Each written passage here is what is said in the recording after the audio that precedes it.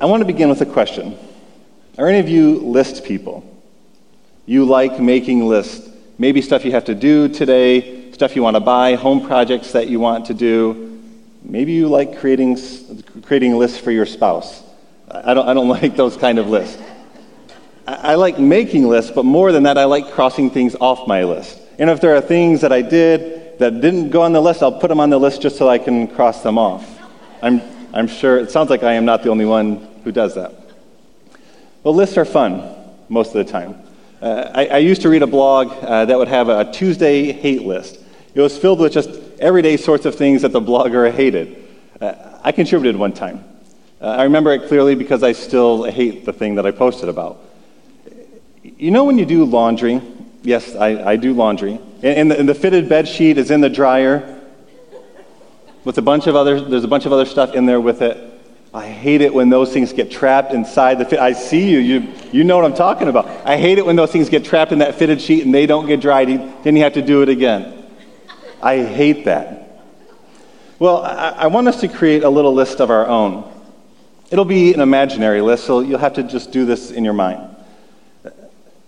We're about to move from the mundane to the serious. On your pretend stationery, I want you to write down all those behaviors, all those ways of living that are contrary to the ways of God. Some of you may have already have this numbered in your head. This exercise may be a little bit too easy. Think through them for a second.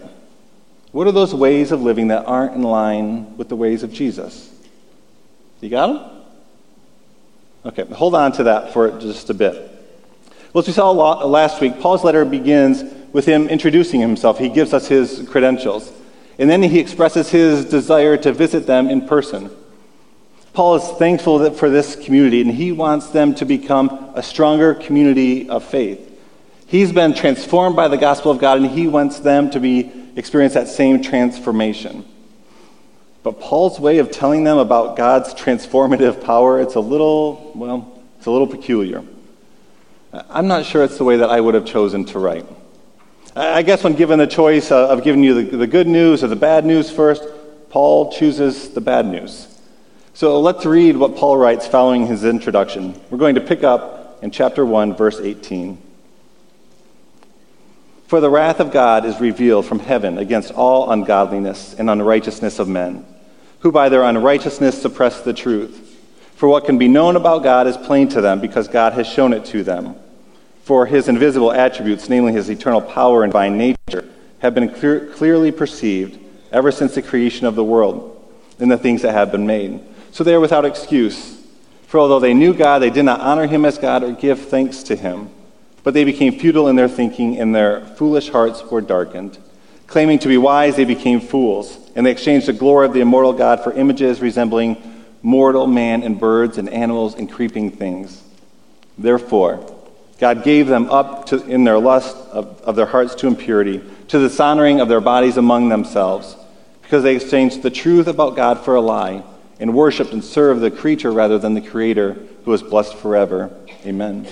For this reason, God gave them up to dishonorable passions, for the women exchanged natural relations for those that are contrary to nature, and the men likewise gave up natural relations with women, and were consumed with passion for one another, men committing shameless acts with men and receiving in themselves the due penalty for their error. And since they did not see fit to acknowledge God, God gave them up to a debased mind to do what ought not to be done. They were filled with all manner of unrighteousness, evil, covetousness, malice. They were full of envy, murder, strife, deceit, maliciousness. They are gossips, slanderers, haters of God, insolent, haughty, boastful, inventors of evil, disobedient to parents, foolish, faithless, heartless, ruthless. Though they know God's righteous decree that those who practice such things deserve to die, they not only do them, but give approval to those who practice them. Man, somebody needs a Snickers. I mean, Paul, he comes out firing here. I mean, if you want to make friends and influence people, I'm not sure this is the way to do it. I've been reading the biography of Eugene Peterson. He was a well-known pastor and writer. You know him as the one who wrote the Message translation of the Bible. Well, there's this story about Eugene. When he entered first grade, he encountered a bully named Cecil. And for months, Cecil would corner Eugene and just pummel him, leaving him black and blue. Well, one day something just snapped in Eugene. And this part of the story reminds me of the scene in the Christmas Story when Ralphie finally gets tired of Scott Farkas beating on him and he just unloads on him. Well, this is what Peterson said about Cecil. He said, I realized in that moment that I was stronger than he was. And I pinned him to the ground and I hit him over and over and there was blood spurting on the snow.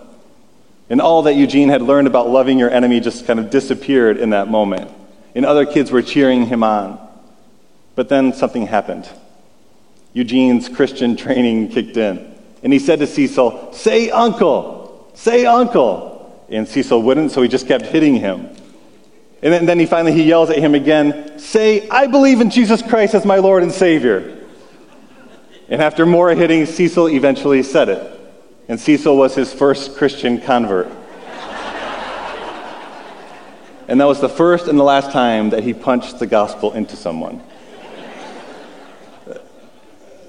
To be honest, it's kind of how it feels like Paul begins this letter. It feels like he's trying to punch the gospel into this church. The way he describes humanity's descent it's pretty grim. I keep asking myself, why would Paul begin like this? Why would he say these things? Why would he do that here? Well, Paul's language, it takes us back to creation, where God's power and nature are on full display. As God's created beings, we are created to know and to worship and to love and to serve the Creator. The story of creation is the story of a God who wants to be in a relationship with his creation. We are to be co-creators, stewards of all that God had made. We were meant to face God. That's what it means to be in a relationship, to face one another, to see the other, to hear the other. There's a partnership. And this is what we are made for. This is the original blessing. But there's a problem. Paul tells the Romans that humanity gave up that blessing.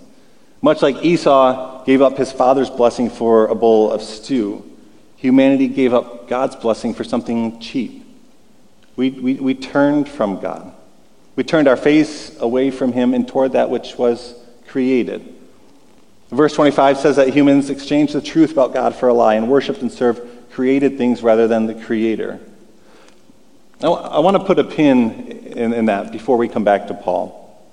You may remember back to Exodus.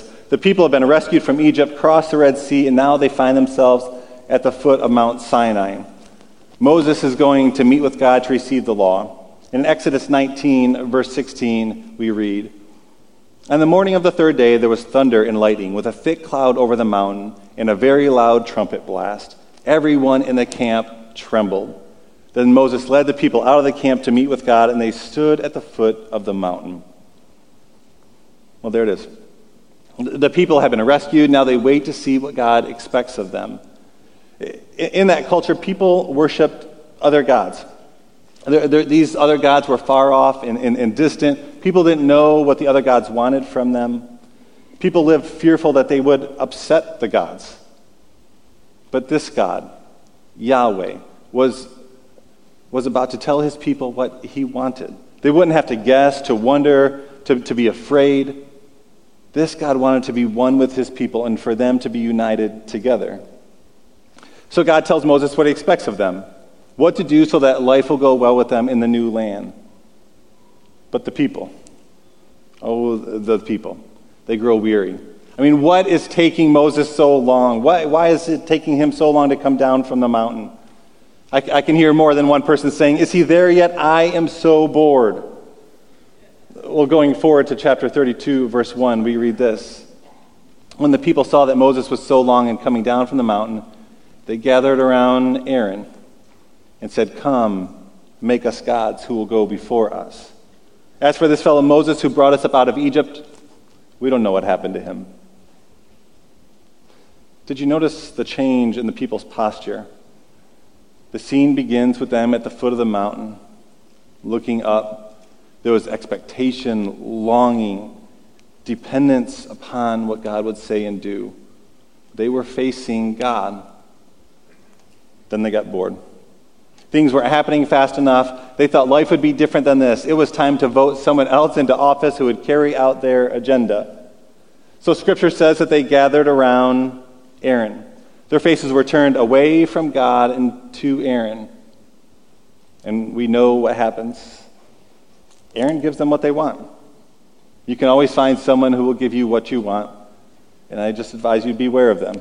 Religious hucksters who are content to placate and give you something that you can manage, control. And in that moment, the people gave up relationship for ownership. Rather than worship and serve God, humans now worshiped and served things. And we call these things idols. Idols are things that take God's place. What are idols for us today? What are they for you? I Googled that question, what are idols today? Some of the responses were money and entertainment, sex, our phones, our Instagram identity. Some might say coffee or chocolate or exercise. I don't know if those are really idols. Maybe addictions, but I'm not sure I'd call them idols.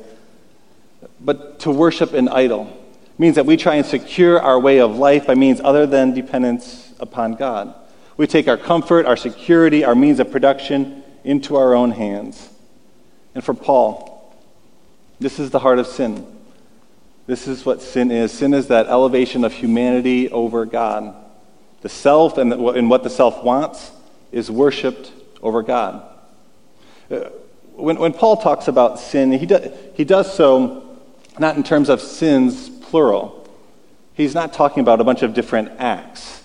The Greek word he uses is hamartia, which is about missing the mark. The mark isn't some perfect action. The good news that Paul is proclaiming isn't about a sinless perfection. No, to miss the mark, to sin is about estrangement from God. It means that relationship is broken. And because humans have turned and worshiped created things, God gave them over to what they wanted. And from that comes Paul's list of vices that we see in verses 26 through 32.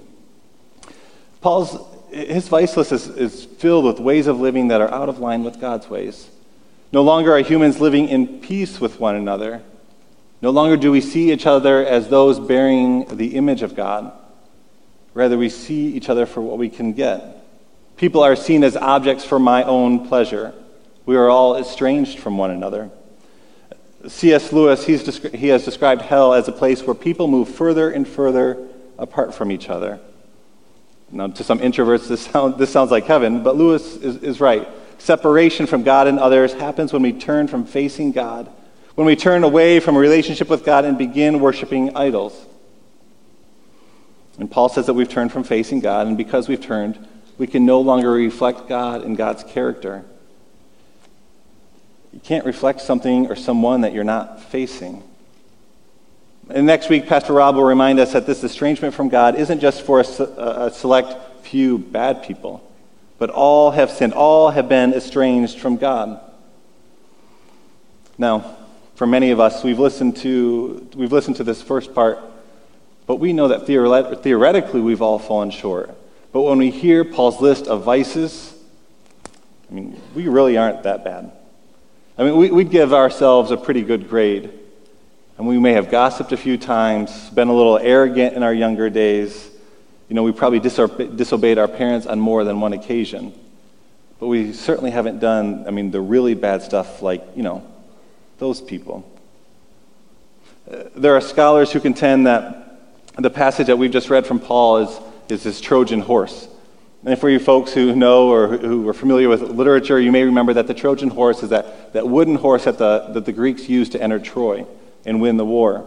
Inside the wooden horse was a trained force who would let more Greeks into the city, and they would overtake the city and win the battle. And so to say that the end of chapter 1 is Paul's Trojan horse means that everything that he said up to this point is setting up what he's about to say in the next part, what he will say in what we know as chapter 2. So I want us to read chapter 2, verses 1 through 11. Therefore, you have no excuse, O man, every one of you who judges. For in passing judgment on another, you condemn yourself, because you, the judge, practice the very same things. We know that the judgment of God rightly falls on those who practice such things. Do you suppose, O man, you who judge those who practice such things and yet do them yourself, that you will escape the judgment of God? Or do you presume on the riches of his kindness and forbearance and patience, not knowing that God's kindness is meant to lead you to repentance? But because of your hard and impenitent heart, you are storing up wrath for yourself on the day of wrath when God's righteous judgment will be revealed. He will render to each one according to his works. To those who by patience and well-doing seek for glory and honor and immortality, he will give eternal life. But for those who are self-seeking and do not obey the truth, but obey unrighteousness, there will be wrath and fury. There will be tribulation and distress for every human being who does evil, the Jew first and also the Greek. But glory and honor and peace for everyone who does good, the Jew first and also the Greek. For God shows no partiality. Now, just in case Paul hadn't offended everyone yet, he completes the job here. It's probably true that most of us don't make that vice list that Paul wrote in chapter 1. I mean, we haven't done the really bad stuff. Well, remember that imaginary note card that I asked you to fill out at the beginning. This is the list of stuff the ways of living that were out of tune with God, those lifestyles, those habits, those awful, sinful ways. My guess, if I was filling it out, and maybe you too, is that most of those lists are about other people. What we've seen, non-Christians do. Those people, the ones we send emails about and make posts about on Facebook. I'm guessing those things that you've struggled with may not have made the list. But now Paul is turning to us, the righteous, the not so bad, and he says, you too, you have no excuse. And he says, those of us who pass judgment on others, we tend to act like we know the whole story and are thus suited to play judge and jury. Paul says that we stand in judgment, for we have taken God's rightful place as judge. We have elevated our own sense of rightness and wrongness and have turned from God. So no longer do we reflect God. Now we reflect the ways and the patterns of our world. I think Paul's right. Typically, it's not the vice list that we struggle with, those of us who have gathered here on a Sunday morning. It's this second part. The Trojan horse has snuck in and got us where we live, in that place too often of self-righteous judgment. The thing about vice lists, when we list all the ways that bad people live, is that it separates us from one another. We separate ourselves as the pure ones, the holy ones, the ones who know better. Our assumptions about others leads us to create boundaries where we are in and they are out. For those concerned about justice, God's justice will prevail. Paul tells us that God will set things right. There are those whose lives will continue to lead to continued separation from God, and there are those who will experience glory and honor and peace. Paul reminds us that God does not show partiality. It may not be according to our standards and rules, but God will set things right. But honestly, it's taking God a little too long. We're getting bored. God's people are growing impatient. I mean, doesn't God see what's happening here? I mean, haven't the wicked prospered long enough? We need someone else who will fight for us. We need someone who will carry out our agenda. Take your time, God. We've got this. And I wonder, for us church folks, if that's the rub for us. We've put ourselves in God's spot. We've taken the helm rather than co-creating and co-operating. We've told God, thanks, we'll take it from here. I don't know if we would actually say this or think that exact thought, but what do our actions reveal? Our missing the mark doesn't look like Paul's vice list. It looks like putting ourselves in God's place. We've turned from our God to ourselves, and in so doing, we've estranged ourselves from God. I so badly wanted to go further in Paul's letter. Paul is setting up something bigger, which Pastor Rob will get to next week in chapter 3. So rather than stepping on his passage, I want to go take us back to the beginning of Paul's letter.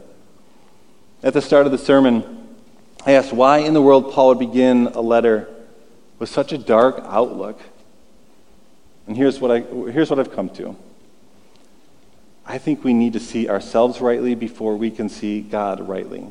We need to see that our religious pedigree doesn't elevate us above others. Paul wants us to make a turn away from ourselves into God. But when I say we need to turn to God, I don't mean that we need to become some earlier version of ourselves. I'm not talking about some earlier pure decade. there was sin there too. In Paul's introduction to the letter, he addressed the church as those in Rome who are loved by God and called to be saints. So to turn to God means to turn to the God who stands before us, calling us forward into the future to be saints. To be saints. It's a call to face God who longs to be in relationship with us. God longs for us to be a unique people who depend on him, who wait on him, and who would reflect his character to the world. To turn to God means to turn to Jesus, who showed us what it means to be fully human. And in Jesus we see what it means to be aligned with God's ways, to walk in step with him. In Jesus we see what it means to be in a relationship with God and others without cutting ourselves off from others.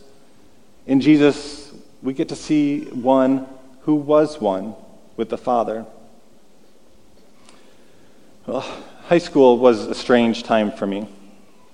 I think that's probably the case for most of us.